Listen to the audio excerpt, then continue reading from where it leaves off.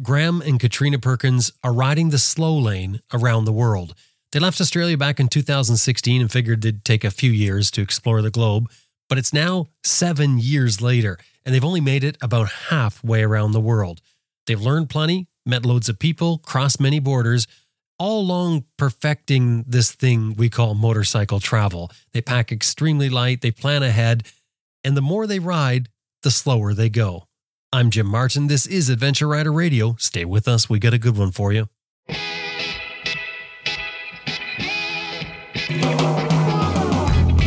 I'm Sam Manikin. Ted Simon. Austin Vince. Simon Pavey. Bill Dragoon. Helga Peters. Jocelyn Snow. Charlie Borman. Simon Thomas. Lisa Thomas. Grant Johnson. Graham Jarvis. Quentin Smoke, and you're listening to Adventure Rider Radio.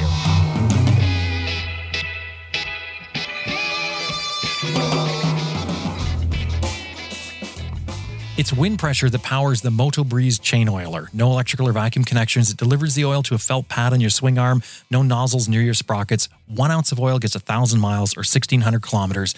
Get more miles from your chain and sprockets. MotoBreeze.com.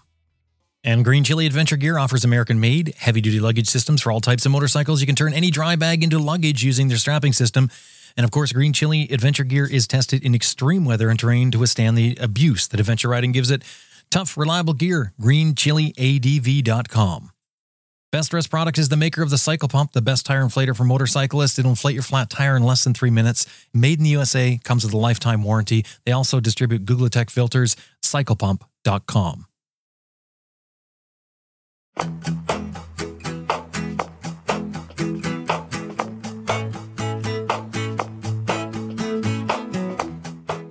Okay, my name's Katrina Perkins. I'm married to Graeme Perkins. We've been together since we've been 19.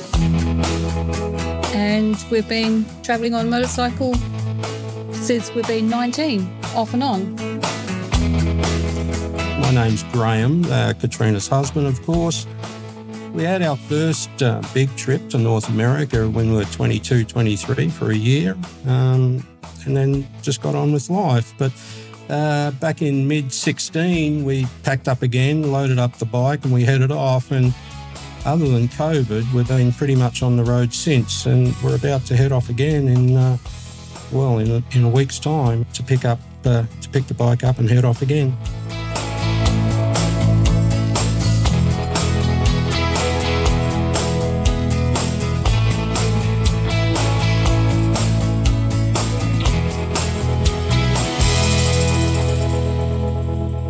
Katrina, Graeme, welcome to Adventure Rider Radio. Thank you. Thanks, Jim. Katrina, you guys met in high school, would it be? No, we just met through family connections. And, yeah. Well, we'll talk about that. Must we? Oh, great. So we found the first thing you're uncomfortable with. Excellent. Let's dive right in there. No, we just had some common friends. So anyway, we met a year or two after high school, and we've been together for, I'd be giving away secrets there, but more than 40 years now, yeah. Yeah, well, I think you already gave that away when you mentioned the 70s. And I was thinking the 70s, when was that? Yeah. Yeah, it does seem a long time ago, doesn't it? Now, Katrina, do you ride as well? I do have a license. I've had a license since I was about 20, but it's always been easier just to sit on the back. It's a bit like you asked Graeme about being on the farm and having motorcycles. I wasn't on a farm. I was a townie. So it was more difficult for me to get the skills because you're on the road when you're learning. Right. So you're learning the mechanics of riding a bike, but you also have to worry about the traffic. So it was a little bit more difficult. And since then, kids and stuff, I haven't really had the opportunity. I've just always been on the back, which I quite like. I fall asleep on the back. It's quite relaxing. That topic has come up on our Raw show a couple of times recently, and that always amazes me. I'm shocked that anybody can actually sleep. I mean, I can imagine you just sort of drifting off to sleep because maybe there might be times when it's a little more boring when you're actually not riding the bike. But to have a sleep, that seems like an awful lot. Yeah, no, I sleep. When a helmet starts headbutting the back of my helmet, I know what she's doing. She's nodding off. That's right. But Katrina, so do you still ride though? Could you still like jump on the bike and go? On a small bike maybe, but I'd have to run around our paddock a bit to make sure I get, So I haven't ridden for a very long time. What I was thinking is because it's like kind of like the ideal setup for people traveling together two up is if both are licensed. I'm just thinking you've got your licenses, great. So if something happens to Graeme, where he can't ride right now, you could simply ride the bike and he could ride in the back. No, I can't even touch the ground on the Africa Twin. Oh, right. Okay. So that doesn't work for you as well. But it's not completely out to lunch. I mean, if there was some sort of emergency or something, you could potentially get on the bike and ride to get somebody or something like that. I think I'd walk. Well, it solves that, doesn't it? It takes all our effort for the two of us just to pick it up, Jim. It's a great bike. It's been a good bike, but it's not well matched to Katrina's stature. She's quite short and I'm quite tall. I've got Duck's disease. Duck's disease? What is that? Yeah, that's where my bottom is very close to the ground and I waddle occasionally. Yeah, right. I've not heard that, but I can really picture it in my mind right now. Yeah, look, we've talked recently, perhaps we need to get a couple of small little CRF 300s or something for around here when we're home. Those two bikes would be well matched and we could enjoy those together, but that's something that maybe might happen in a year or two in the future. Like a different kind of fun sort of thing. Yeah. Well, when we toured the US in 83, 84, we actually were on a Harley lowrider, and I could ride that one. Oh, right. Okay. Yeah, because the seating position was low. That's the photograph I saw. Graeme sent it in the email of you guys sitting on Pikes Peak on the Correct. Harley. Yeah. Yes. Yeah. And you guys were 22, 23 then? Yeah, that's right. We were 22. We're born in the same year in 61, and it was November 83. We went across there and we were going to buy, that always had to be a Harley. It's just, anyway, that was the thought process. You mean because you're going to the States? Is that why? Correct. Yeah. And we thought we'd just buy a bike and we'd be off, but we had no idea just how cold your weather was, your winters. And it was a shock. It really was a shock. You got to put us in a place in time. It was 83, no internet, nothing of that. Yeah. So we thought, this is not going to happen. Well, not in November, December. So we delayed that. We picked up a little bit of casual work.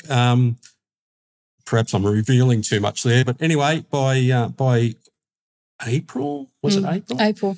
April. We bought the bike in February in San Francisco.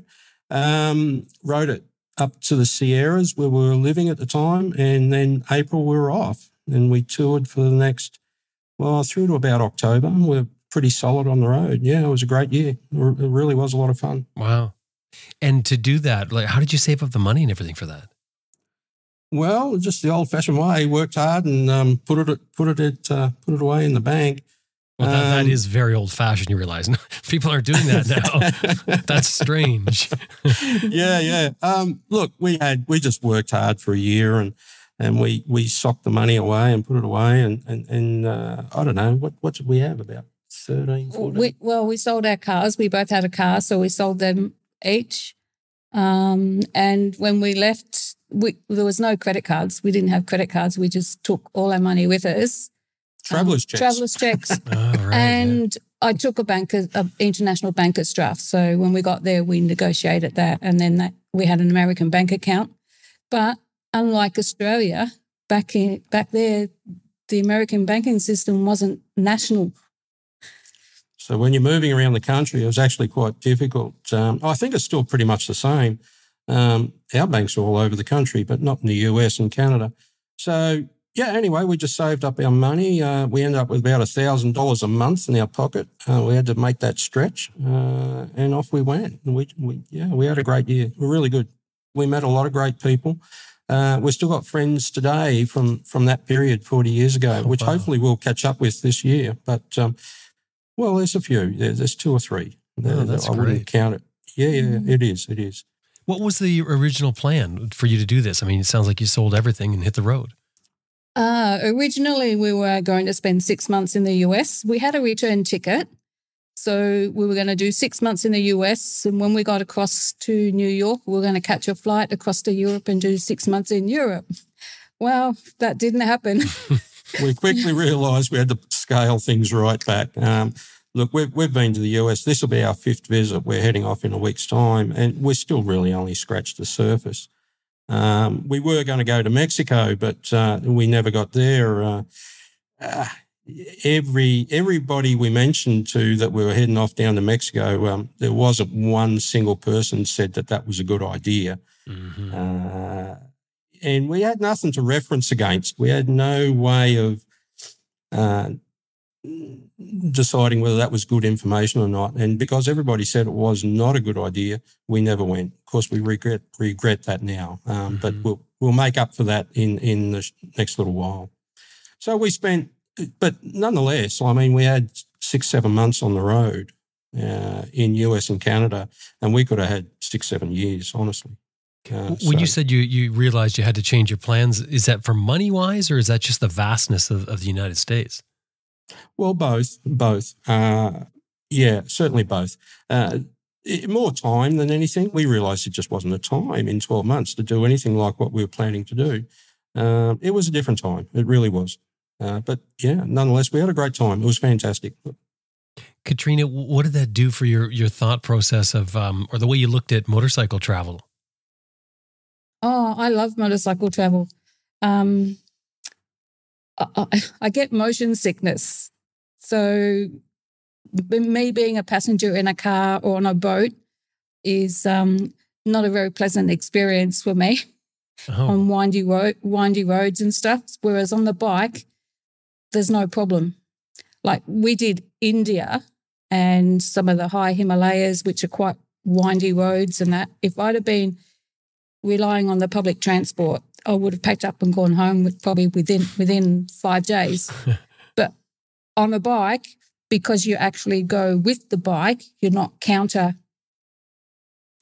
counterbalancing, it was really good. So I don't mind it. Also on a bike, you haven't got much real estate to carry a lot of stuff. So it means that you learn to do without a lot of stuff that you take for granted. Is that good? What? Yeah. Like I can't remember the last time I wore makeup, and I've never, ever used a hairdryer on my hair just because of the type of hair. So if I hadn't been a person that relied on those things, travelling on a motorbike would be probably more difficult for me. You just become a different person when you're travelling on a bike. Mm. When you guys came back in 83, 84, I guess when it was, you'd learned something about yourselves, about the way you would fund future trips, or perhaps more about what you didn't like about the way you funded the trip. Talk about that.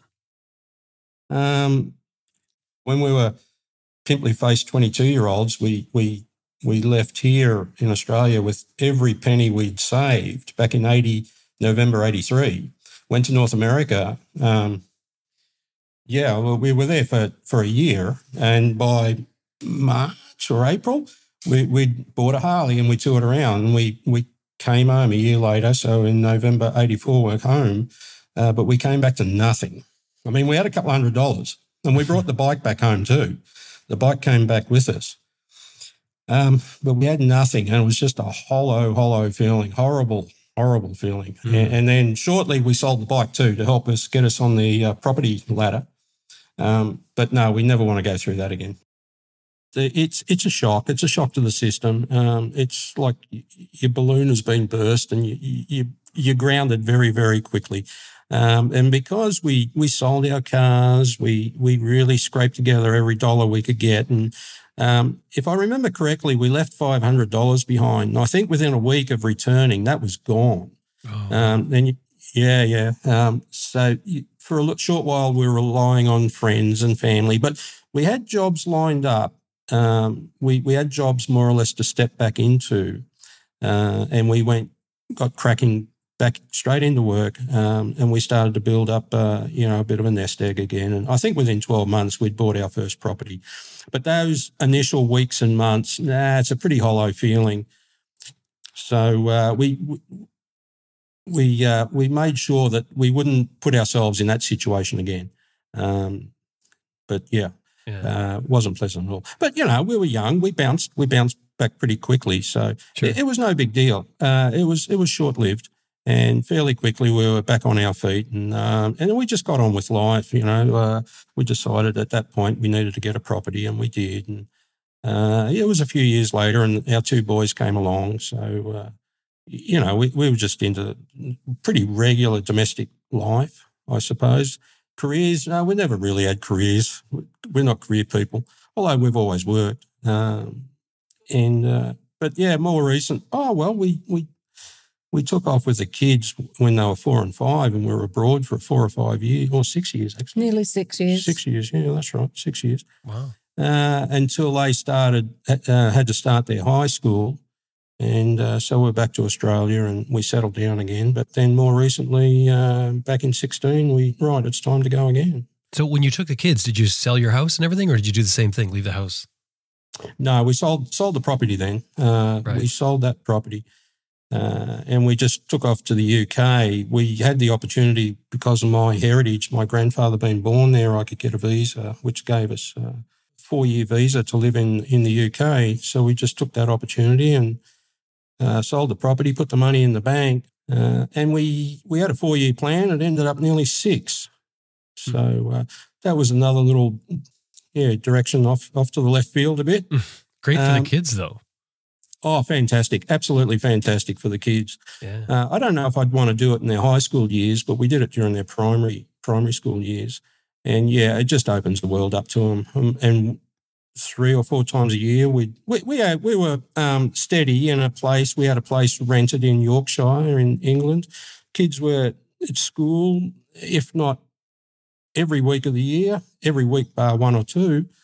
And during the holidays, we'd shoot off to Egypt or to, we went all over, didn't we? Russia, Turkey, Egypt, all over Europe, just whatever took our fancy. Well, what could fit with the kids' schooling and the jobs that we had there. So that was a little stint overseas for 6 years with the kids, then back home and then back into regular domestic life, I suppose. And you said in 2016 you decided to set out again. What was the plan with that? What was the plan with that? There was no plan. Well, the plan wasn't to sell everything and hit the road. No. We came back from the UK at 2002, and because of that clean break, we thought, well, where do we want to live? That was the main priority then. So we've chosen a beautiful part of Australia, although there are many beautiful parts in Australia, I'm sure as many are aware. And we've set up a nice property here. We're on a few acres and we're very happy here. So we're always going to keep this property. And then in 2016, but we did have to lease it out to finance our trip to go travelling. So we were just planning to go around the world. This time we're going to go around the world. But never in my wildest dreams did I think 6 years later we're still only halfway into it. Of course, we didn't see cut. How long was it supposed to be? Well, if you'd asked me back then, I would have said 2, 3 or 4 years at the max. But what are we now? We're nearly halfway into 23. But of course, we lost 2.5 years with COVID. So I guess we could use that as an excuse. So what's the trouble? You just having trouble finding your way, or... We just slow down. We just go slower and slower. Yeah, we get lost a lot, actually. Look, once you step out of Australia, well, the way we headed off up to Darwin, Timor-Leste and through Asia, once you commit to that, you really can't stop. You got to keep going. It's a little bit problematic leaving the bike anywhere. You've got a number of issues at play. You got your carnet de passage douane. That's valid for a year. So you want to be through all those countries that require a carnet to travel through them. Although you can renew it, if you can not have to renew it, you're better off. So point being is we had to keep moving. So we had a solid what was it, Katrina, 16 months, I think? Yeah, 16, 17 months. We left home in August 16 and we arrived in Greece in October 17. Yeah. And by then we're pretty exhausted. So we parked the bike up. We came home just for a quick break. 6 weeks, I think. Was that 3 months? That was 3 months. That might have been 3 months, yeah. And we just had to recuperate. We're pretty exhausted. I lost 30 kilos. Katrina, no, not that much. What did you lose, 20 kilos? 25.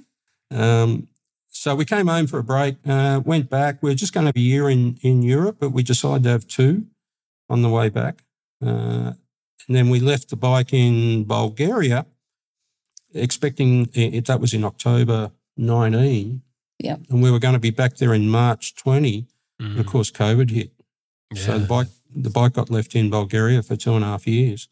But back in 2016, when you left, you had an accident before you even left, didn't you? Yeah. Like, what a way to start a trip. Talk about that.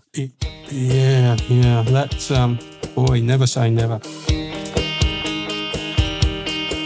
Well, we're going to take just a quick break. I got a couple things I want to tell you about, but stay with us. We got a lot more coming up.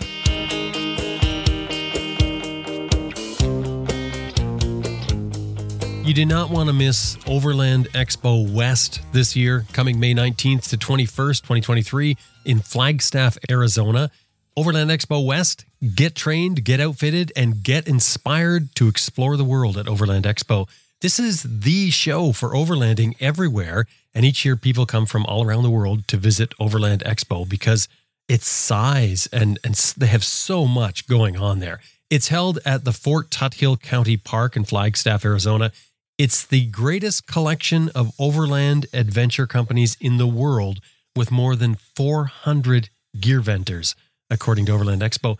Outfit your motorcycle for your next adventure. You can test ride adventure bikes from Triumph, Ural, Royal Enfield, and more.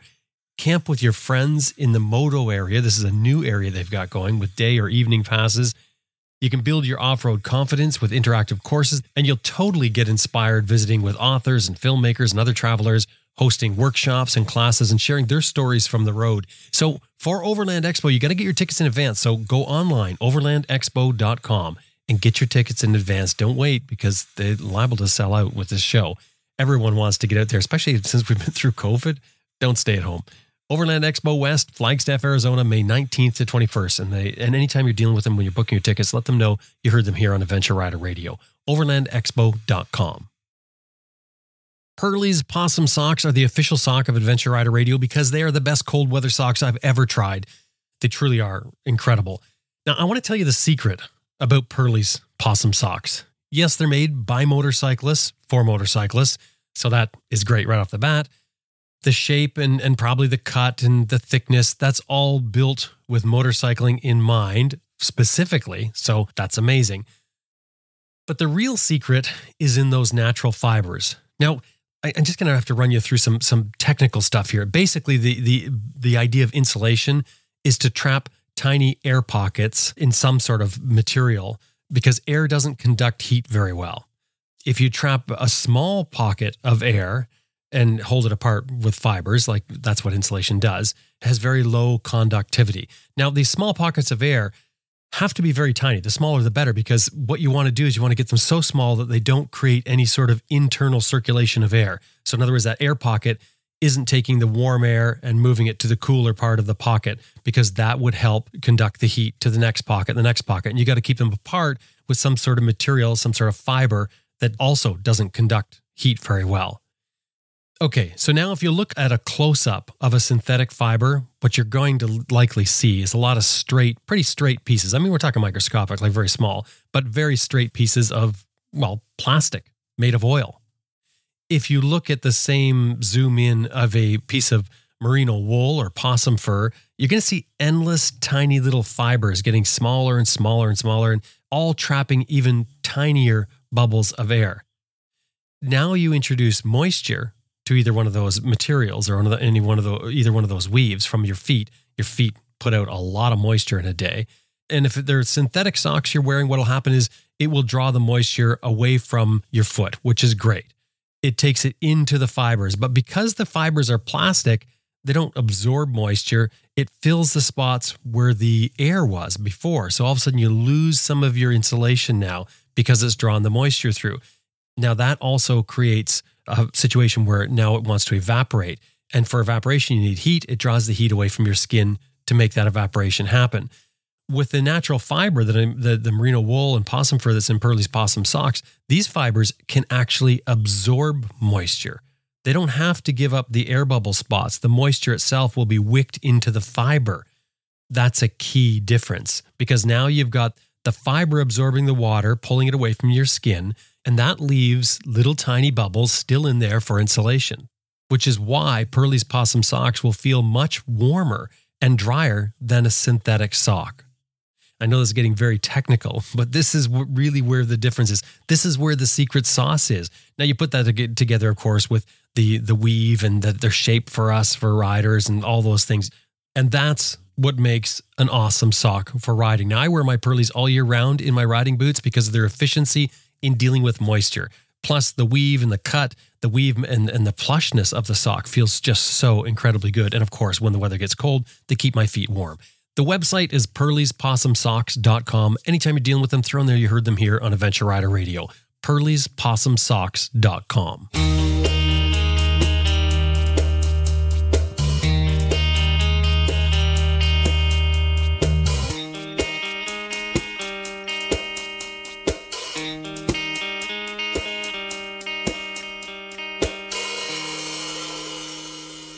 Back in 2016 when you left, you had an accident before you even left, didn't you? Yeah. Like, what a way to start a trip. Talk about that.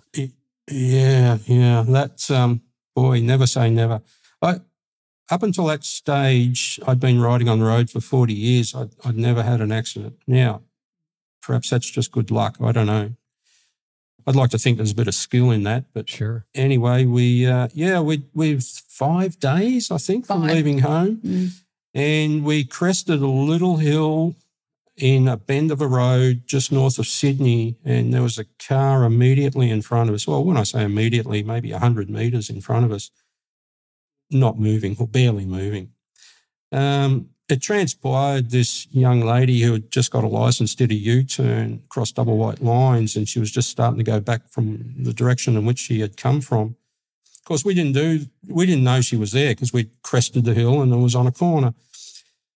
So I'm doing about 80 kilometres an hour and she might have been doing 10. Anyway, long story short, we sideswiped her, trying to avoid her. And the bike was totaled, the car was totaled. I was just pleased that we both came out of it really with mild concussion, and I lost a big toenail. So that was it. That was it. A few bruises. Yeah, it was. Helmets were completely destroyed. Yeah, right? The bike was a write-off. I saw the photos. The car is absolutely mashed on the side. Mm. Yeah, it looks like a big truck hit it. Sorry, no offense to your Honda. Thanks, Tim. or the two of us on it. Yeah, that's right. Take it how you will. Look, modern cars, I tell you what, I think they're designed that way. They're designed to absorb the impact. Yeah, you see the photos, you think, hell, how did anybody come out of that? Well, that's my first thought is how did you guys come? I mean, the motorcycle, well, I guess there's nothing there. I guess because it was a glancing blow.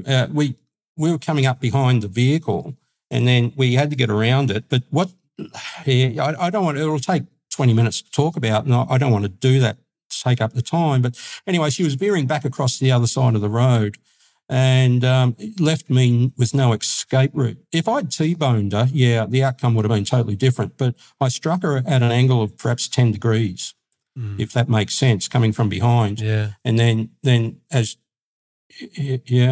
just sort of caved in both doors of the car.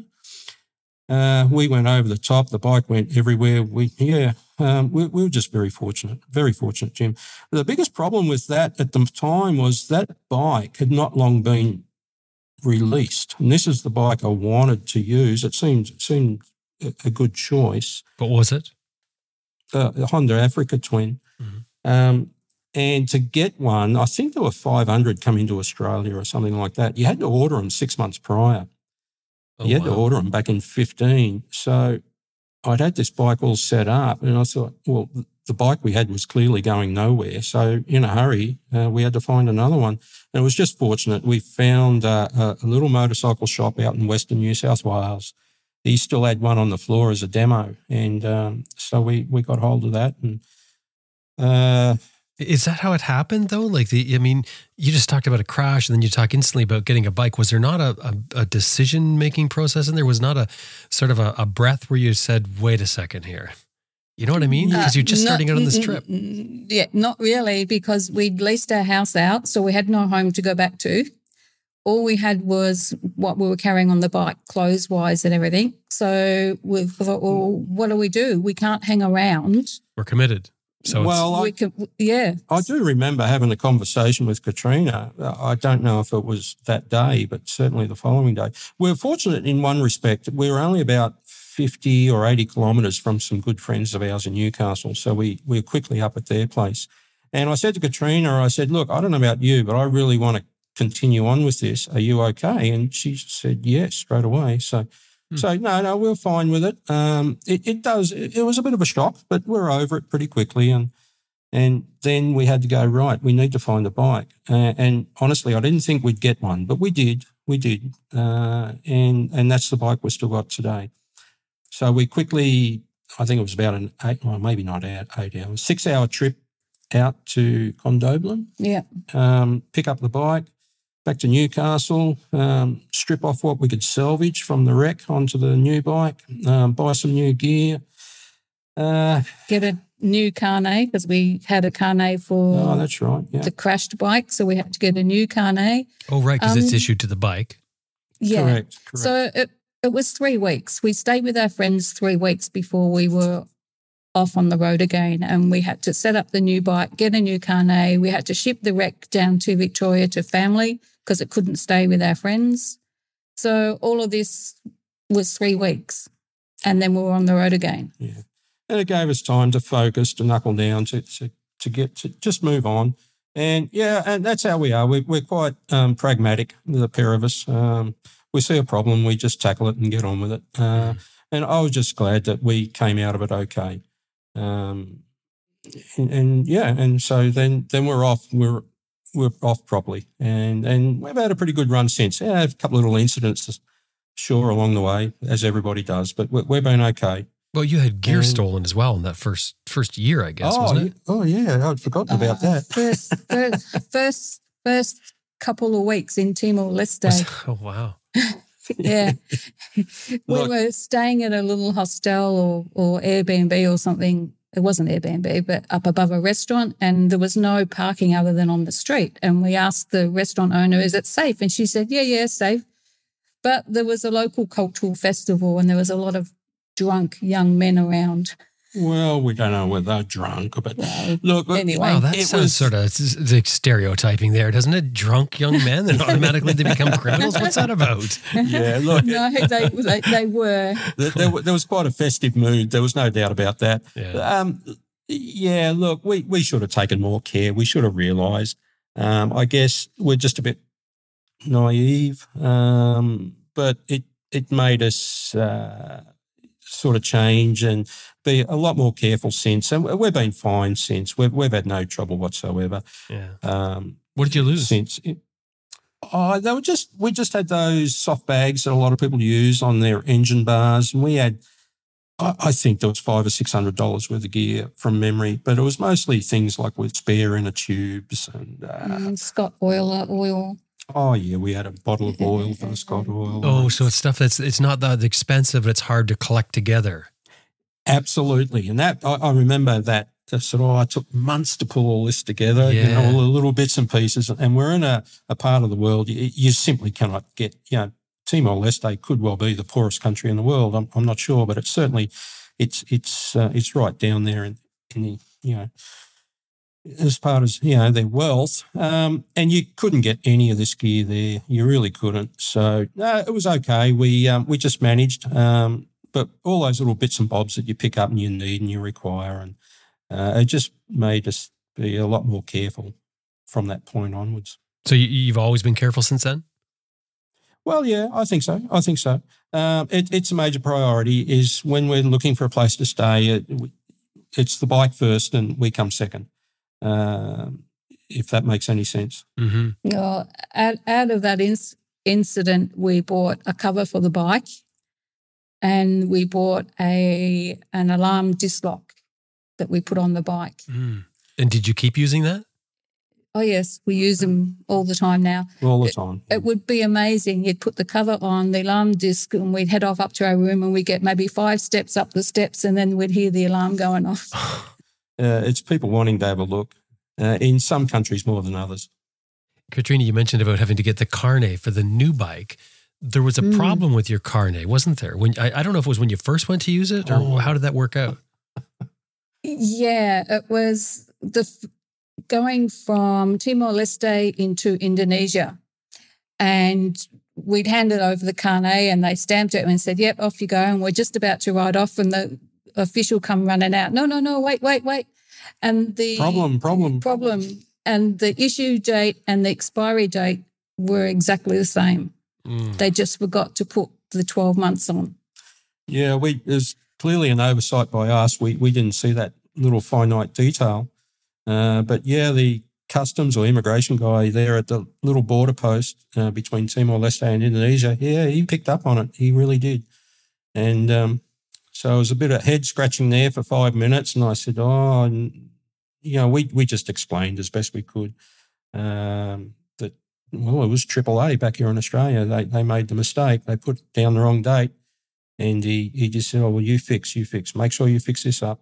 And I said, yeah, we made a solemn promise. And we contacted AAA back in Australia and they were very apologetic and they had a new one made up. And it just by sheer chance, there was some friends of friends coming over to Bali and we organised to meet up with them and we got the new carnet. Bali being the big tourist destination for many people, you guys didn't like it. No, it's the polar opposite of what we're interested in, but you've got no choice to go through. Look, to be fair, there are places in Bali you can get away from all that, tourist, that part of Bali that a lot of people go to. You can get away from that, more or less. And our few days there, I guess we enjoyed it. We went up the north and we picked up our new carnet and then we crossed over to Java. Which is quite a shock. Things start to go a little crazy in Java. I don't know how many people. Oh, just the population, Jim. It's intense, really quite intense. I think Indonesia is pushing up to 250 million or something. It's a lot of people, and on Java would be the most densely populated island for sure. I'd only be guessing, Jim. I don't know, 100 million people on Java. Wow. It's okay. I mean, when you're driving through there, but you've got to have your wits about you. You just go with the flow. Literally go with the flow. Don't fight it. Just go with it. It was good. It was fine. Is this where you did the 17-hour ferry ride? Yeah. From Java to Kalimantan. Up to Borneo, Kalimantan. Yeah. That was an interesting ferry, that one. Yeah, tell that story. I'm curious to hear this. Well, there's a few aspects to it. Actually, as we were boarding the ferry, the local port official, he said, "Oh, you come with me." And I said, "Oh, why is that?" "We're going to the police." "Hey, what's this all about?" To try to stop theft of motorcycles, we learnt later, you more or less, how would you explain it, Katrina, between the different provinces of Indonesia? Yeah, the police check the registration and make sure that you're the owner of the bike, even on the little ferries that cross from island to island. So normally, because this was going from Java to Kalimantan, there was a guy there who goes, "Oh, you need to get permission from the police." Permission. Yeah. But he didn't realise that our bike was foreign registered. He thought that the same rule applied to us. He thought the local Indonesian rule of getting permission to move the motorbike from one island to another applied to us. We were just confused. What's this police all about?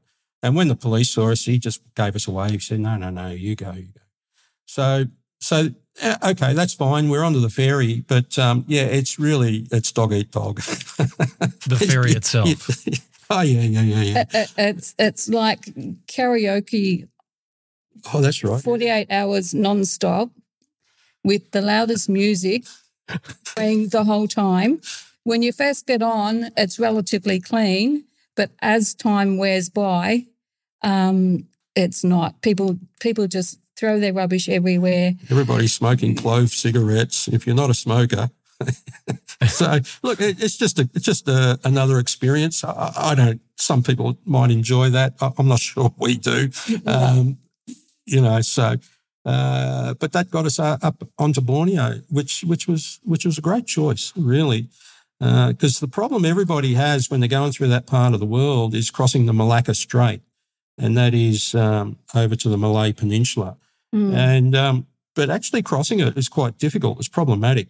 There's regular ferries, but they're not vehicle ferries. With the introduction of cheap air flights, those regular ferries that took cars and passengers stopped operating because they weren't viable because people could take the flights cheaper. So a lot of people go to Sumatra and they would get on the vegetable boat or onion boat with Mr. Lim. There was one or two passenger ferries that if your bike wasn't too big and you could get it through a normal doorway, you'd be the last one to board, and your bike would be put basically in a passageway so no one could go through. But from Borneo, there is a ro-ro that ships vehicles across from Malay Borneo to KL, but there's also a flight that you can through MAS, Malaysian Airlines Services. But there was also the attraction, I guess, to get to Borneo and see a part of the world not a lot of people see. And we knew the traffic conditions were a lot more relaxed, and they were.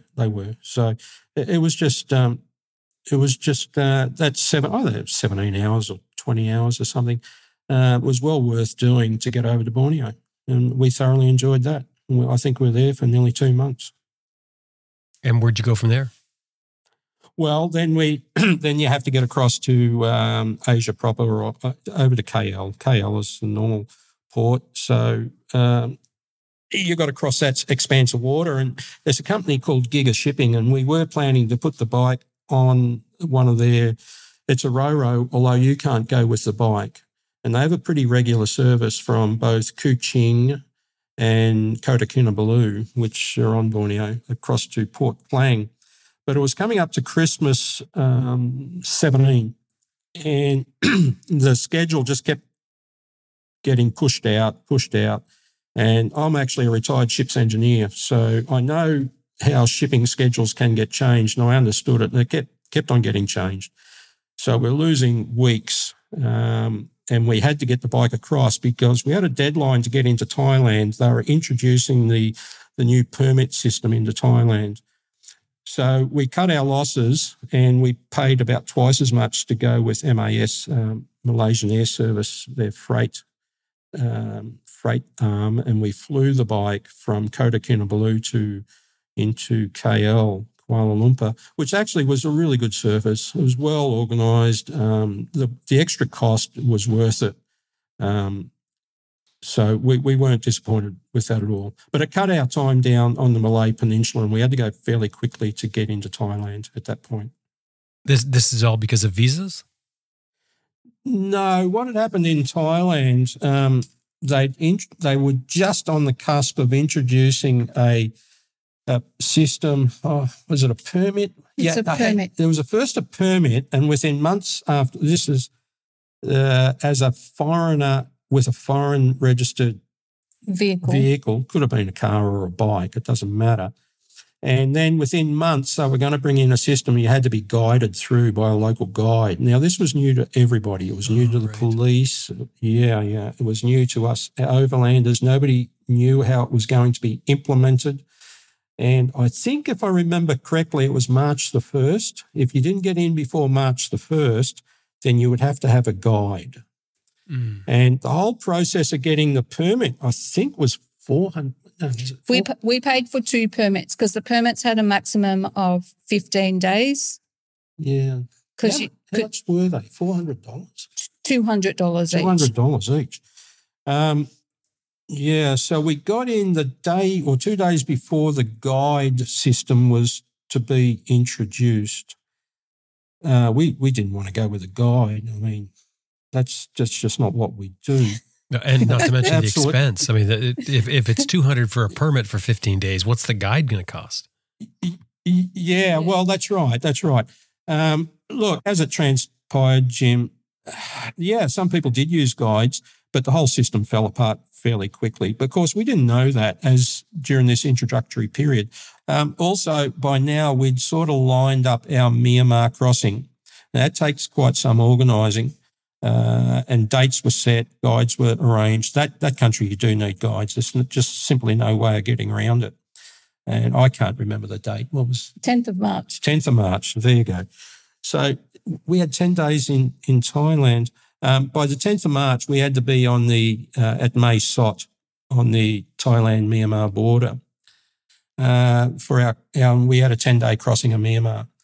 And once you lock that in, that's it. You're locked in. There was a group of us, I don't know, about six people. 6 bikes, 7 people. 6 bikes, 7 people. Locked in on the date, you mean? Yeah. On the 10th of March for a 10-day crossing of Myanmar. So that only gave us 10 days in Thailand, which was a shame, but it's just the way it is. You got to expect that something's going to go wrong on your scheduling or plan, and it's the old plan A, B, C. You got to have a couple of options in line. So and then we're off into Myanmar. You mentioned that you guys both lost a lot of weight in this section. What was that from? Yeah, look, it's well. Initially, it was just because it's hot, stinking hot weather. You're drinking loads of water. You're not eating like you do at home. We would typically have breakfast and then maybe a snack at lunchtime and then our meal. Graeme got his first bout. I got a severe food poisoning. Food poisoning, absolutely. In Myanmar. Oh, it was a shocker.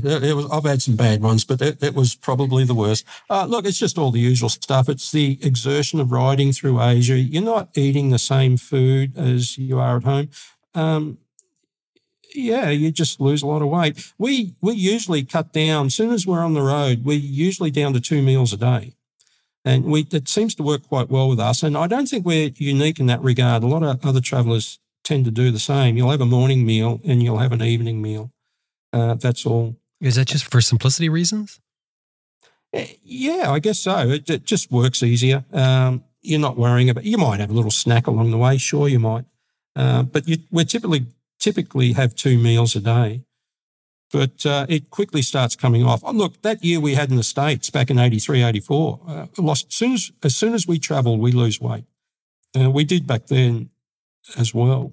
I wouldn't call us, obese or anything, but we could do with losing a few kilos. But 30, I was shocked. I was really quite shocked. And people were making comment on our Facebook and that, geez, Graeme, you look ill. Well, that's not good, is it? It was being noticed. I said, yeah, I've lost a bit of weight. Yeah, that's true. You did mention, though, that you were so at this point, I mean, we talked about the weight loss and that sort of says that you're getting a little run down. You said at the end you were tired. Talk about that. Oh, absolutely. Oh, I was just exhausted. Yeah, look, I was totally exhausted. Look, that bike, when we're all packed up, and mind you, we pack less than nearly everybody. We've been doing this a long time, and Katrina has 1 saddlebag. I have 1 saddlebag. We've got a tank bag with camera gear in it. I do carry a bit of camera gear, and a top box. Now, that's it. There's no bags on top of bags or any of that. So our luggage is down to a minimum. Nonetheless, with both us two on the bike, and the bike itself bare is 230 kilos or something. Anyway, we're pushing upwards of 450, 500 kilos. So when you're travelling at altitude in the Himalayas for weeks, if not months on end, you're constantly over 10,000 feet and you've got this heavy bike and your food and your calorie intake is not what it should be or could be. You're exhausted. You got days and weeks on end over 35, if not 40 degrees. quickly the weight sheds off you, and you're just exhausted. On top of that, you got the constant headache of working out all the logistics, all the paperwork, all the visas. We ended up going through the stands, and back then, when you went through the stands, now it's not so difficult in so much it's all e-visas. But back then, you had to do a lot of coordinating to line up all your visas. So you put one on top of another, and at the end of it, after 16 months or something, we were exhausted, physically and mentally exhausted. So stressing to make all the times match up and make sure you're the right place, the right time, all of this. Yeah. Mm-hmm. It's there's a lot to think about, but that's where, being two of us, it worked really well. We both have our strengths, so we work to our strengths. Katrina does a lot of that. She takes care of a lot of the admin, if you like. I do a little bit. Yeah, sure I do. But Katrina does the vast majority of that. So that takes sharing the load, makes a big difference. Mm-hmm. But no, we were exhausted, absolutely exhausted. By the time we got to Greece, 16 months later. So was that the plan, to get to Greece and then leave the bike and go home, or did you do that because you were exhausted?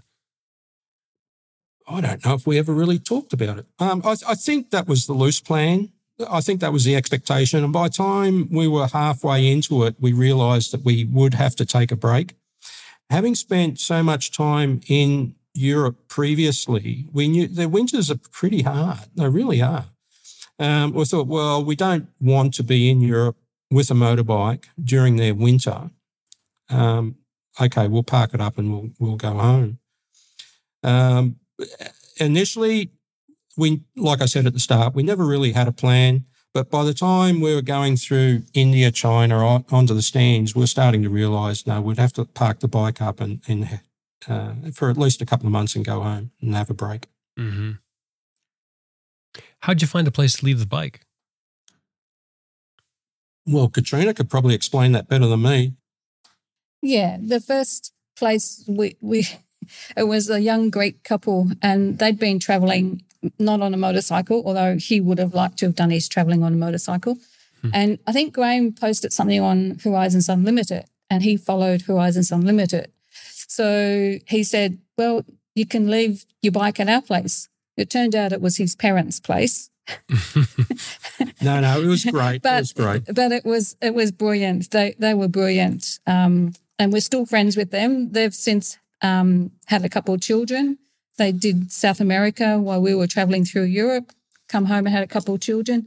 And I'm still in contact with both Nico and Georgia and also their parents. So nice. We left it there for 3 months, locked up in their garage. So it was really good. This is where we've had the opportunity, I suppose, Jim, is to compare our travels in 83, 84, pre-internet and today. And you can make those contacts online or through the forums, through the different chat groups and all that. So a lot of it comes out, you make those contacts through there. Whereas back in the day when we were in North America, back in the early 80s, no, of course, none of that existed. But anyway. Yeah, but how did you make contact back then with people? You must have met people along the way, of course. Well, we did. It was just making physical contact. Yeah. That was it. Just making physical contact. That was it. And actually, with travelling the US on a Harley, we were changing the oils. So we were going to the Harley dealerships to buy the parts. Oh, right. And then you meet other Harley riders, or if you camped up somewhere and they're camped up there, then you meet them. I think that first year in 83, 84, when we got back, I sent 35 Christmas cards to the people that we'd either met or stayed with during that 83, 84 year. Nice. So back in the days where people actually got Christmas cards, of course, that doesn't happen anymore. Now you get an email with some little graphic that jumps up and down. That's the difference. But I mean, it is interesting, that, as you're mentioning, Graeme, that like the difference between the two. It's not like the old system didn't work or that this system works better. It's just different. I think the one thing, though, that kind of came to mind when you were saying that is, I think the one thing is with nowadays is that people come to you in a way they never did before. Because if it was before, you'd bump into someone, you might be referred from one person to another person. But now it's like you're posting publicly and it's almost like you're advertising, this is us and this is where we're going. And then someone can say, hey, you're coming to my neighborhood, why don't you stop by here? I'd love to talk to you. Well, I think you got to apply that as well back then, but now it's just amplified. It's just amplified. We were meeting people back in 83 and it just blew them away. They say, oh, dang, it's just like a cowboy. What are you guys doing? And we told them, oh, wow, you're going to have to come home and stay the night and all the rest of it, which was just wonderful. Really was. Yeah. But now, look, we don't, as you may or may not know, we don't have a great online presence. It's not what we do. We do have the blog. But I see that as our diary. I really do. We've got a bookshelf here and it's stacked full of diaries every time we travel. And when we set out this time, and it was the bane of my life, I've got to say, that diary, I used to look at that and just scowl that, I've gone 3 days and I've got to fill that damn thing in, So I'd pick it up and I thought there's got to be a better way. So when we set out in 16, I thought, all right, okay, let's start a blog and all that. So we did, and I honestly see it as a diary, and I download it, I put it on a hard drive to keep it, and it'll probably get lost in the midst of time. I don't know, and that's pretty much the extent of our online presence. Although we're on different chat groups and that, and we contribute a little bit if people want some advice and so forth, and then you sort of get known a little bit. And you just meet people that way, which is great. And that is far and away the best part of the whole travel experience is meeting the local people. Local people. That's what we enjoy the most. That diary that you said you look at and you sort of cringe and you thought you had to fill it out again. Isn't that kind of neat though when you pull it off the shelf now? I mean, it's your handwriting. Yes, it is. Yeah, you're right there. And that's the payback. That hard work, well, it's not hard work, but that commitment that you put in all those years ago to write, and at the time you thought, oh God, here we go again. But you're right, you take it off the shelf, and even our boys, they've taken, this is when Mum and Dad travelled here or there or whenever, and they get a little bit of enjoyment out of it. But we do too. But this time we decided, we'll do a little blog but I can put the photos into it, which is something I've always enjoyed, is the photography. So that's a dimension that you can't do with a diary, is adding the photos. That's true. And the other thing I was just thinking of is that you did mention that your boys have picked up your diary and looked at it, and that's great because I think most times it'll sit on the shelf until after you're gone, and they might look at it and go, yeah, that's their trip. We'll have to look at that one day. Whereas at least now when you put it online, at least there's people who are actually interested. Maybe they're going to do their own trip. Maybe they just like to follow it, but people will get enjoyment from reading about your adventures. That's kind of cool. Yeah, it is. So actually I quite enjoy the little interactions sometimes that we have on the blog. Some people don't like it, but I quite enjoy that. And from time to time, not often, but you do get to meet some of these people. You said you're roughly halfway on your round-the-world trip. This is a round-the-world trip, correct? We think so, yeah. We think so. What is a round-the-world trip? Now that's interesting, isn't it? Just a quick break. I have one thing I want to mention to you. Stay with us. We'll be back with a lot more fun.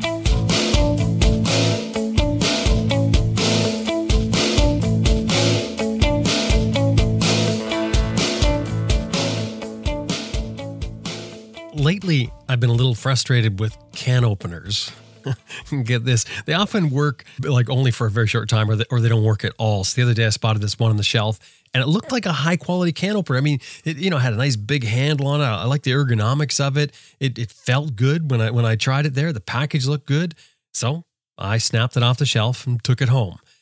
Unwrapped it, and as you might imagine, it was a piece of junk. As soon as it's put to the test, it fails miserably.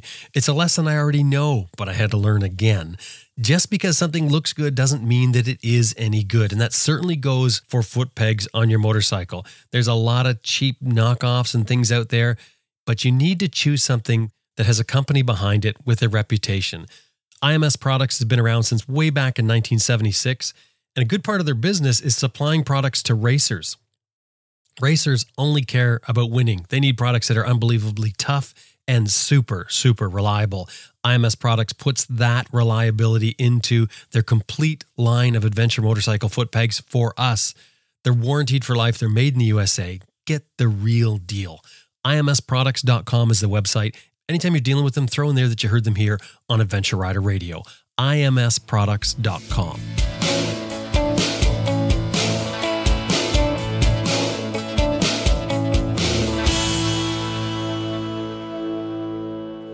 You said you're roughly halfway on your round-the-world trip. This is a round-the-world trip, correct? We think so, yeah. We think so. What is a round-the-world trip? Now that's interesting, isn't it? I'm not sure. I did read a little comment made by Grant Johnson once, and I guess we all know who Grant is, and he's saying 600 people in his estimation have ridden around the world. Now, I'm not sure what the definition is. I don't know. It's very dependent on where you start. I guess you got to end up and finish where you started from. But look, we're planning to do a couple of years in the Americas now. The intention all along, pre-COVID, was once we returned to the bike in Bulgaria, the plan was in early 2020, we were going to go east. We were going to go Ukraine, Russia, South Korea, Japan, and across to America. Mm. But, of course, that all fell apart on many, many fronts, let alone, this horrible war that started in the last 12 months or so. Yeah. Of course, COVID hit. But then the ferry service from Vladivostok to Busan, it's not been running now for some years. It became impossible to go that way. And I've still got, I really have an ambition to get to Japan, but we're getting further and further away from there. So I just don't know how we're going to do that. We had this discussion about around the world and what is it? Grant, I think one of Grant's requirements is he thinks you have to cross the equator twice. And I think many agree with that. Yeah. Well, we've done it once already at Pontianak in Borneo. That's certainly the yachties. When the yachties go around the world, of course, you can only do it in the Southern Hemisphere, but you have to reach up and pass over the equator, then back down into the Southern Hemisphere. Right? Oh, I didn't know that. Oh, yeah. Okay. So it may come from that. Well, could do. I mean, I think it's just the thought process of how you wrap around the world, but it's interesting to think, what is the round the world trip? And I was sort of wondering what you guys pictured as your route that would make it around the world. Is it just starting and sort of going around the globe, no matter how you do it, and coming back to the same spot? Yeah, look, we don't really have any. Some people have a goal; they want to do every country, or they want to do 100 countries. We don't have any of that. We just do it on a whim, more or less. Although it's a very organised whim. This year coming up, we got 4 months in North America. Of the 4 previous times we've been to North America, we've never been to Alaska. So we're going to make our way up to Alaska, and then we could come home, ship it out of Long Beach or somewhere at the end of this year. But no, I think we'd both be very disappointed if we don't get down to South America. So South America will come next year. And from there, we don't know. We really don't know. It's either ship it home from Santiago or Valparaiso, I think it is, or we go to Africa and we head up the west coast. The east coast is kind of out of the question nowadays. But that's just too far away. And I think going from either direction, I think after what we've done would count as round the world. I'm sure it would. Mm-hmm. I would argue it would anyway. You'll get your T-shirt. Don't worry. Yeah. From but like I said, we don't go looking, ticking those boxes. We're just, it's just not what we do. It really isn't. I think as time goes on, we're getting slower. We're spending less time on the road, more time at home. And if to keep going, we have to split our time up more evenly. And, if we do another 3 or 4 years, it will be at least 6 months at home and 6 months on the road. Why is that? Oh, you just can't keep the pace up. We can't. It gets to be too much. Mm-hmm. So to enjoy it more, we have to go slower, if that's even possible. Yeah, that's true. You load up this motorcycle, the two of you get on it, and you're riding through all these countries, crossing borders, taking ferries, passing through all kinds of places. Why? Yeah, I don't know. It's something in us. It's a bit of wanderlust. We've always done it, even as kids. I don't know. It's not just us. It's kind of an Australian thing. You go anywhere in Australia, you'll find Aussies. They're everywhere. We just got this travel bug. It's in our DNA. I can't explain it any more than that. It's just like a disease Australians have. That's you can't get off with just that. Yeah. What are you getting from it? What is it that gets you up in the morning and say, it makes you say, "Hey, let's go. Let's get on the bike again." I do like to be always learning something new. I like to be meeting new people. I get very stale very quickly if I'm just sat around in the same situation, month after month, year after year. I have to be exploring. And by exploring, I'm not talking about climbing the top of Mount Everest. I'm just exploring different cultures, different people, trying to learn different things, trying to understand and the more you learn, the more you realise just how similar everybody around the world is. There's very little differences between people. I think when you fly into somewhere, like you fly to London or whatever, then you're at the mercy of what you can get public transport or hire a vehicle.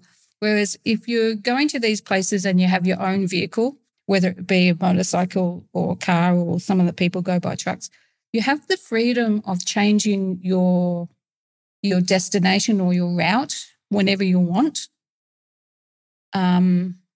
Because when you travel that way, you don't tend to plan so much. I've got to be London for 5 days, then Scotland for 4 days. Whereas when you're on a motorcycle, you can say, well, actually, I really like it here. Why don't we stay a week instead of 2 days? Mm-hmm. So it gives you that extra freedom. And when you're also on your own vehicle, you're actually getting to meet the locals. Whereas when you're just flying in and flying out and you're just visiting the tourist spots, you're mingling with other tourists. You're not mingling with the locals. And I think that's a big difference about the way we travel. We're actually mingling more with the locals as opposed to other travellers or tourists. Mm-hmm. So it's a different mind thought, I think. I don't know. You got to be a certain type of person to do. It's not for everybody what we do. So there's just something in our makeup that we enjoy. Just that experience of going to a place that it's not familiar with you, with what what you've been familiar with for your whole life, and you've got to have that small challenge of working out, well, how does this work? I don't know. It's just the whole aspect is a learning experience. But when you say it's not for everyone, what is it about it that you think some people would not like? Oh, all the logistics that people don't understand. I think there's a bit of a common belief when even our close friends, they see, photos on our Facebook or whatever it might be. There's just one big holiday. Well, it's kind of nothing like that whatsoever. They don't see what goes in behind the scenes to make it all work. They really don't. And it takes a lot of effort. And if you haven't got the ability to look after that, find that detail to work out what permits you need, what licenses you need, what visas, how you get the visas. If you haven't got the ability or the interest to do that, you're going to be turned off by it pretty quickly. But we don't have any problem with that whatsoever. So you got to have the right attitude to start out on something like this. It's kind of like a job in a way. Yeah, it becomes quite full-time, depending on where you are. Of course, very dependent on where you are. You go into these, Central Asia and places, or countries where you have to be guided through the country. And there's only two, I think, isn't it? Myanmar and China, the only two. Of course, we've done both of them. It takes a lot of organising, and we've met a lot of people who, along the way, have said, I'll work it out when I get there. Well, hey, dude, if you work it out now, it's going to be a lot easier when you get there. Okay, if it works for you to do it that way, fine, go ahead. But we don't. We like to be quite a bit more organised than that. Mm-hmm. We do. Well, we like to have the knowledge. Yeah. Make sure that we have the knowledge of what's required. Mm. So, and also have plan A, plan B, plan C, plan D, just in case something does go pear-shaped. Yeah. But not overly, though. No, not at all. No. Because the way you guys have described it, it sounds like, you're used to sort of things sort of being turned upside down on you. Yeah. No, we do like to have the actual logistics of it worked out. I don't want to get to a place and go, oh, how are we going to do this? Which seems to me how some people work. No, I want to get to a place and know how to do it, how to get across that border. For example, when we got to China, it's only a 3-night, 4-day, and we knew from previous people that went through that actually getting processed at Tashkurgan, which is once you pass over the Kunjarab Pass from Pakistan into China, which used to be a couple of hours affair overnight, it was probably going to take a couple of days. And it did. It took a couple of days, but the guys who were going with us had no expectation of that. And they got actually quite angry about it because they saw that they were losing time, losing days. Now, we expected that this was going to happen, but that was an example of their lack of knowledge. And with the internet, I don't see that there's an excuse for that. You should be able to find that out. And to say that they were annoyed a bit was a bit of an understatement. But, yeah, we were annoyed too, but we expected it. Mm-hmm. We sort of knew what the process might be. A year before, no, people were getting processed quite quickly. But when we went through, it became quite a problem. And I can't explain why. I don't know why. Everybody has their theories as to why. But we're not privy to that. We can only speculate. You're saying that you're doing your due diligence really, in advance. You want to be organized about it. What do you guys find difficult on the road? Oh, from my aspect, sometimes it's getting accurate information.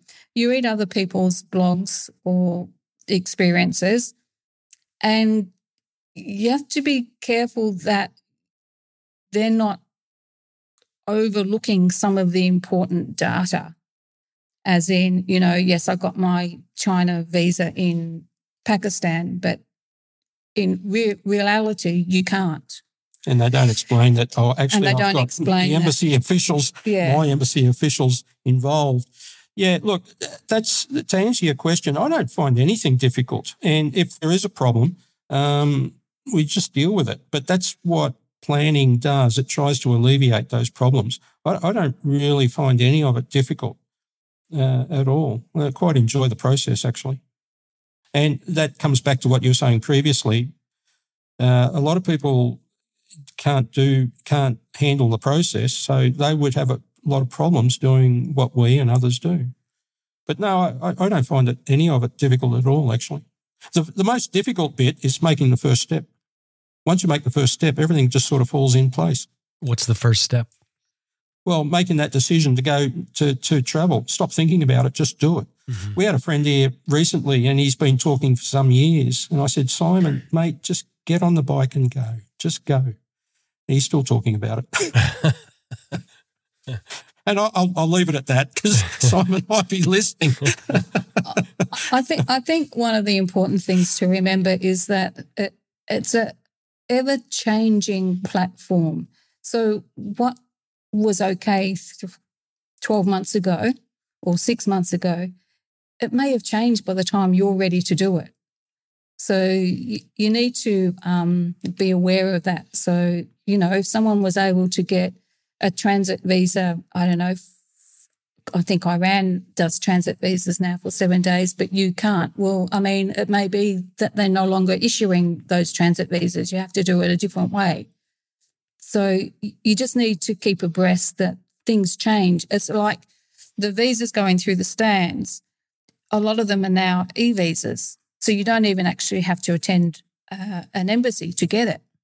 Which is what we had to do. Which is what we had to do for a lot of them. Mm. So, there's a couple of websites that are really good for information, but they still rely on people's input. So you need to continue reading. Don't read 2 years ago how to go through the stands. You have to start reading 6 months before you're there to work out, is it still the same? There's borders that are closed now, but there are ways around it. But just because you can get into that particular country doesn't mean to say that you can still travel the Premier Highway, because that's a separate permit. So you need to keep doing your research and keeping it as up to date as possible, not just relying on something that was 12 months ago, because it does change. And what you just said a minute ago as well is that you can't just trust every little thing you read. You've got to do your due diligence and fact check here. And see if you can get some point of reference on the ground, whether it be, a company that hires vehicles in that country. You can ask them, well, is it still possible to go here? Because they're more likely to know than the traveller that travelled 12 months ago. When somebody who's new or maybe wants to travel more, do something different, more along the lines of what you guys are doing, and they ask you, what sort of advice do you give them as far as like the big thing that's going to make this easier? That's a very open question, Jim. I think a lot of people, and we're guilty of this when you go back to 83, 84, we were going to do so much. And you quickly realise, well, we did at least, it was in the scope, it was just too much. There's a lot of people in Europe, for example, and they want to get over to the stands and they're only got 4 weeks or 6 weeks holiday. I'd say just pull back. Don't try to do so much. You're not going to enjoy it. Go down to Morocco. You'll get a similar kind of experience, but you'll do it in a reasonable time frame. Okay, maybe I'm saying that from the luxury of having time to do things, and yes, I understand a lot of people don't have that time, but trying to do too much in too short a time, we find a lot of people are running short of one of three things. They haven't got enough time, they haven't got enough knowledge, and they haven't got enough money. Sadly, you do need money to do what we're doing, although you don't need as much as what a lot of people think. You really don't. Nonetheless, you do need money. The money bit I can understand, all right, but the time and the knowledge, you should be able to manage that much better. So I'd say get your knowledge level up to a point that you can make the travelling as smoothly as you can, and try not to put too much in. Don't try and, if you got 4 weeks, don't head to the Premiers, head down to Morocco or something, for example. Katrina? Yeah, I mean, it depends on how you want to travel. So, I mean, we had the luxury, we didn't need to come back for work. But even if you do have to come back for work, plan, if you want to go on your own bike, you can do it in stages. So find out where you can leave your bike or where you can leave your vehicle without too much hassle. Then you can fly in and fly out and do it in stages. It doesn't have to be, do 3,000 kilometres to get there and then 3,000 kilometres to get back. There's different ways that you can do your travelling. You don't have to do it in one go. So, what are your best resources that you find for information for the stuff you're describing? Oh, gee, I don't know. It's all online, of course. It's first-hand knowledge, but then it's picking through that knowledge, first-hand knowledge. There's various websites. Horizons Unlimited is pretty good. If you can type in, search for different information, it can come back. Sometimes it can be a bit old, as in the years ago. Facebook is pretty good as well, because there's different groups for different areas, like Crossing China. There's a China one. There's also South American ones, Pan American Travellers. So you just got to search and see what you can find and ask the questions. Some people will post stuff and I think, oh, that's a nice bit of information. So then I'll either take a screenshot or jot it down or something, put it in the back burner for future reference. And then you connect with other people that are like-minded travelling, whether they're travelling on a motorcycle. I've got a few that have done travelling in vehicles, but their information can still be valuable. Just because they're not on a bike doesn't mean to say their experience or information is not valuable. Oh, That's a good tip. Yeah. Yeah, because they're still overlanders. They're still traveling between countries. Sure. They still have to get the same visas, and they still have to process through the borders. They just have different issues. When they want to ship their vehicles, it's bigger and more expensive. And just go to the country and you're intending on travelling to, and just going to their embassy's website. As simple as that, and you'll get a lot of what you need to know right there. Although Iran was interesting, we didn't know whether Katrina had to have a veil on or a veil off for a photograph of the Iranian visa. And right up until the point of having the interview with the embassy official, we still didn't know. So what did you do? And, well, they actually took a photo of me with a veil, with a scarf. Yeah. But that was an example of conflicting information. Oh, when I went through, it was this. And somebody else said, well, when I went through, it was that. And you really don't know. And then also you're at the mercy of whoever is control of that. Like the ambassador where we were, he preferred the women to have the headscarf on, but on the official website, it says it's not necessary if you're a Western person.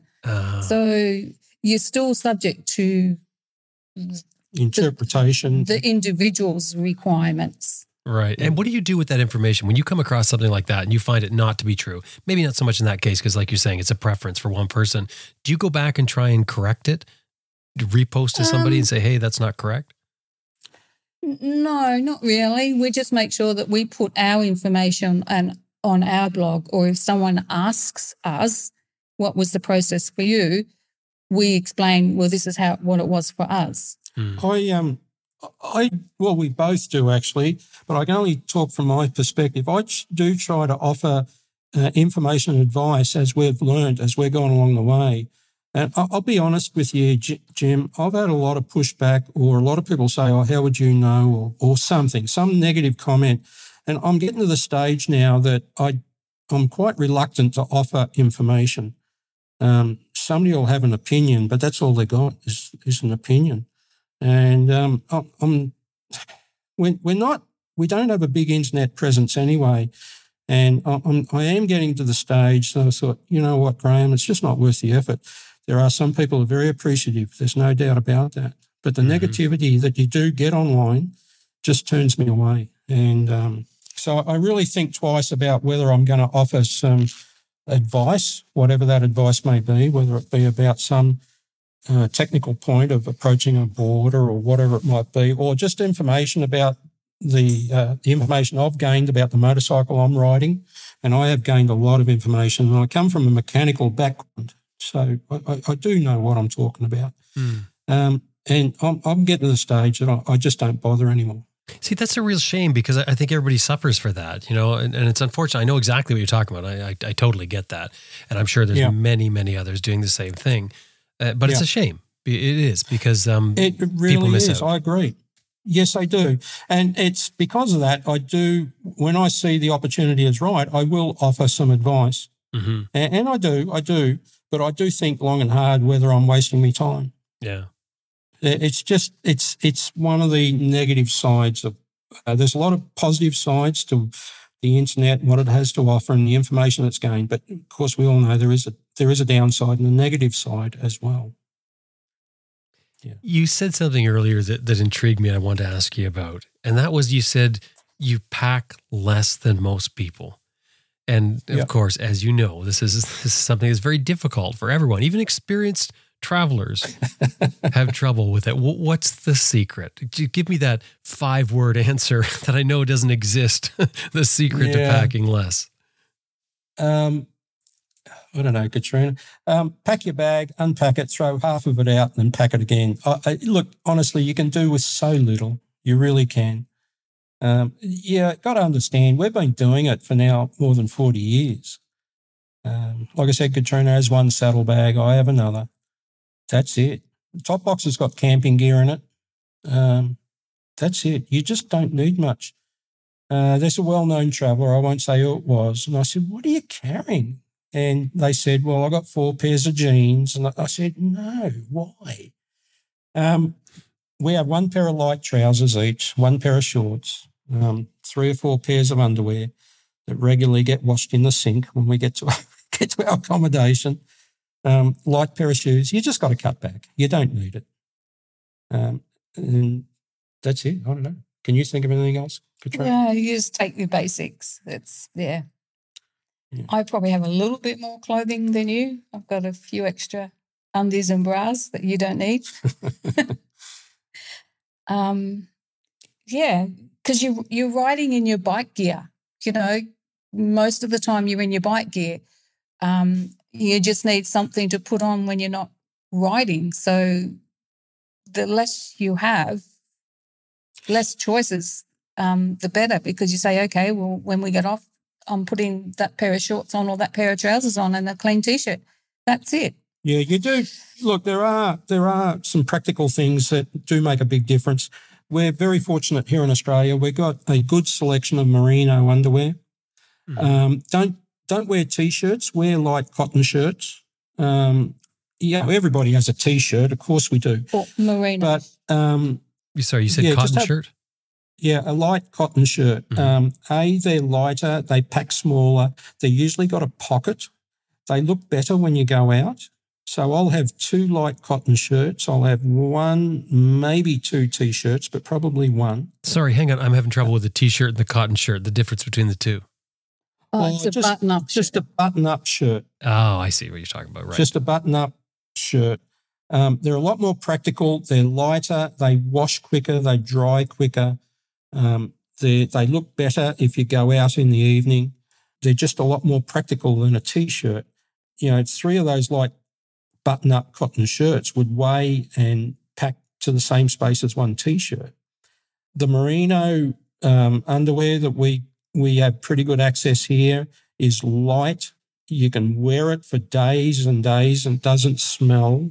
It keeps you warm. In the hot, it's in the hot weather. Well, you typically won't wear it, but it wicks the sweat away from you. We've got light puffer down jackets that pack down into a small bag. You can wear that under your jacket and keep you warm, and you can use it to go out at night as well. Okay, it doesn't look flash, but it'll serve its purpose. And it does come back to that, whatever you take, if it doesn't serve 2 purposes, well, you probably shouldn't be taking it. So, look, we are very minimalist, but we don't feel like we miss out on anything, nothing at all. I carry a good stock of tools, spares, all that sort of stuff, and all of it put together, it's actually quite light, or relatively, for the 2 of us.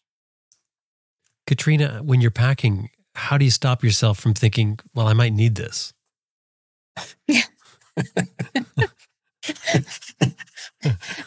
Well, I guess I just think, well, when was the last time I actually wore that? Pretty much everything's available on the road. Doesn't matter where you are. Yeah, if you need something, you can probably buy something that will do. You know, like I guess women tend to be a little bit more fashionable, but I'm not a particular fashionista by any means. I'll have 1 pair of long pants, 1 pair of shorts, just like Graeme said. I'll probably have a couple more. I use lighter leggings. I'll wear the leggings under the bike gear, summer or winter, because I find the bike gear sticks to me. I sweat too much, so I use the merino in the winter and the summer, but I've got a light set. But the lighter they are, as in the merino, the easier it is to hand wash and dry. So you can usually do that overnight when you're staying somewhere, whereas the cotton T-shirts, they take more than that to dry. So you got to look at the practical side. Are there some things that you guys see other people traveling with where you know that that's just a bunch of bulk that takes up too much time, too much room, rather? We see it all the time, Jim, but I don't comment. Well, I try not to. No, but I'm just saying like that information. So in other words, you say, one thing we see people with all the time is they take this with them and we don't think we need it. Well, I think the biggest difference is we're 2 up. So if you're 2 up, you have limited space. Yeah. Whereas if you're solo, you have a bit more real estate that you can pack stuff. I mean, Graeme said that we're carrying, we've got our tent, we've got sleeping bags, we have the sleeping mats, we have 2 chairs. We started off with cooker, but we find that we don't cook. And we have a first aid kit. So we've got the necessities. Mm-hmm. We just don't have some of the extras that people would have. Like food, for argument, we don't carry much food. We just don't have the space to carry any food, So I don't know. It just comes with practice, and people think they need a lot of gear, but you don't. You really don't. And we're not precious, not by any stretch of the imagination. We can wear the same old clothes day in and day out, as long as they don't get too smelly. And we got a second change, yeah, sure. Mm-hmm. And we just give it a wash and change over and then keep on going. Well, as you mentioned, this one of the things with merino wool is it's fantastic for that. It doesn't stink. It's got natural lanolins in it that kill the bacteria before it gets growing. So it outdoes any of the synthetic stuff that you get, I think. Yeah, the merino is head and shoulders above all the synthetics. Yeah. There might be something out there that I'm not aware of, and of course there could be something come along, but for us it really works. It's far better than any of the synthetics. So, and of course, quality does cost. It costs a lot of money sometimes to buy this stuff, and I get that. Those really nice tents that pack right down, and they take them to the base camp at Everest or something. They cost a lot of money. But they are great, they're quality, and whether it be the tent or the sleeping bag or the down jackets, all this stuff costs money. And not that we're wealthy people by any stretch of the imagination, but we'd like to have some nice gear. It does cost a bit of money, but you do get the advantage. It will last, and normally it's a lot smaller. But we're pretty minimalistic anyway. We can do without. We really can. But I do shake my head when I look at some of these bikes and, oh, wow, okay, all right. Yeah, we all love those photos, don't we? Yeah. Look, if we were two up, if we were each on our own bike, we certainly wouldn't be on a bike that we're on at the moment. As good as it is, that's too heavy. We'd be on much smaller bikes for sure. Mm-hmm. But anyway, we're riding 2 up, so you're more or less dictated to go to a larger bike. All of them. So there's no getting around that one unless you're a masochist and you want to get around on a little 250 together. And some people do that, but that's not for us. It's also the cost factor too. It was less expensive for us to be 2 up because you have one carnet, one lot of expenses for your registration and fuel, whereas as soon as you add a second bike, you've doubled that expense. Your food and that doesn't change. But the expenses in regard to fuel and carnet and your registrations and stuff, you've doubled that. So you have to weigh up what's going to work for you or for you and your partner. Mm. And some opt for 2 bikes and some opt for just 1. So it's an interesting proposition, isn't it? When you think about it, the 2 bikes, well, you've got double the fuel, but you also have a bike that if one breaks down, the other bike is there potentially to get you help. But on the other hand, you double your chance of a breakdown by having 2 bikes. The 2 bikes may be safer because you have another person there if something goes wrong with your bike, but potentially you've doubled your potential for an accident by having 2 bikes. So it's interesting. It depends on how you look at it. Yeah, exactly. And if you've got 2 bikes and you've got all your gear and then you're only down to 1 bike, how do you fit all that gear on 1 bike? Oh, yeah. That's right. Look, it's whatever works for the couple, Some people want to be on 2, some want to be on, for us it's 1. But if I was solo, I wouldn't be on this bike. I'd be on a much smaller bike, that's for sure. Mm-hmm. But we're not solo.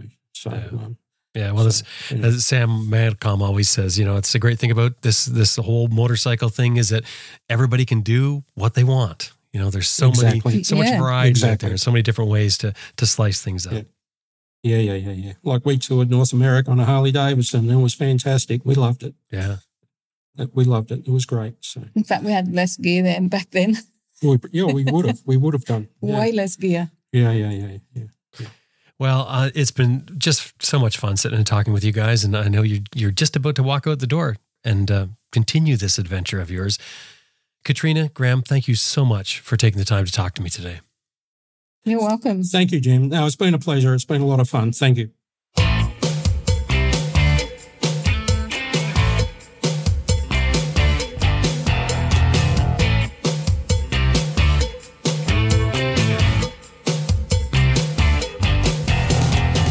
Well, that was Katrina and Graeme Perkins talking from their home in Australia right before they're getting ready to get back on a plane, go back to their motorcycle, and start riding once again.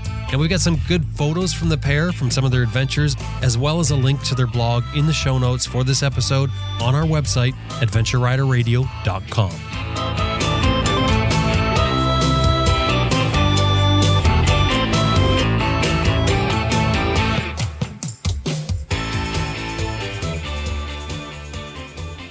Hey, I just want to remind you that this episode has been brought to you by Green Chili Adventure Gear, greenchiliadv.com, Motobreeze Chain Oiler at motobreeze.com, and Best Rest Products at cyclepump.com. And we'd really appreciate it if anytime you're dealing with these companies, anytime email or otherwise, let them know you heard them here on Adventure Rider Radio.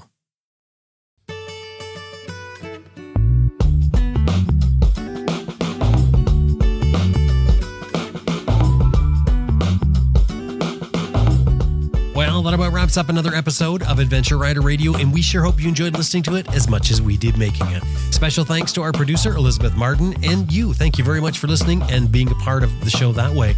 Now, the show is built on a model of advertising and listener support. So if you're not doing it already, we need your support. Drop by our website, adventureriderradio.com, click on support. You'll find there that anything $10 or more will get you some stickers, some really nice Adventure Rider Radio stickers for your pannier, your toolbox. Anything $50 or more gets you a shout out on the other show that we do, and that's called Raw. That comes out once a month. It comes out on the 21st of each month. It's a separate feed, so just go to where you're finding podcasts and search for Adventure Rider Radio. You'll find the two shows there. Or just go to our website, adventureriderradio.com, and you'll find it there as well. Anyway, time to get out there and ride your bike if you can. My name is Jim Martin. Thank you so much for listening, and I will talk to you next week.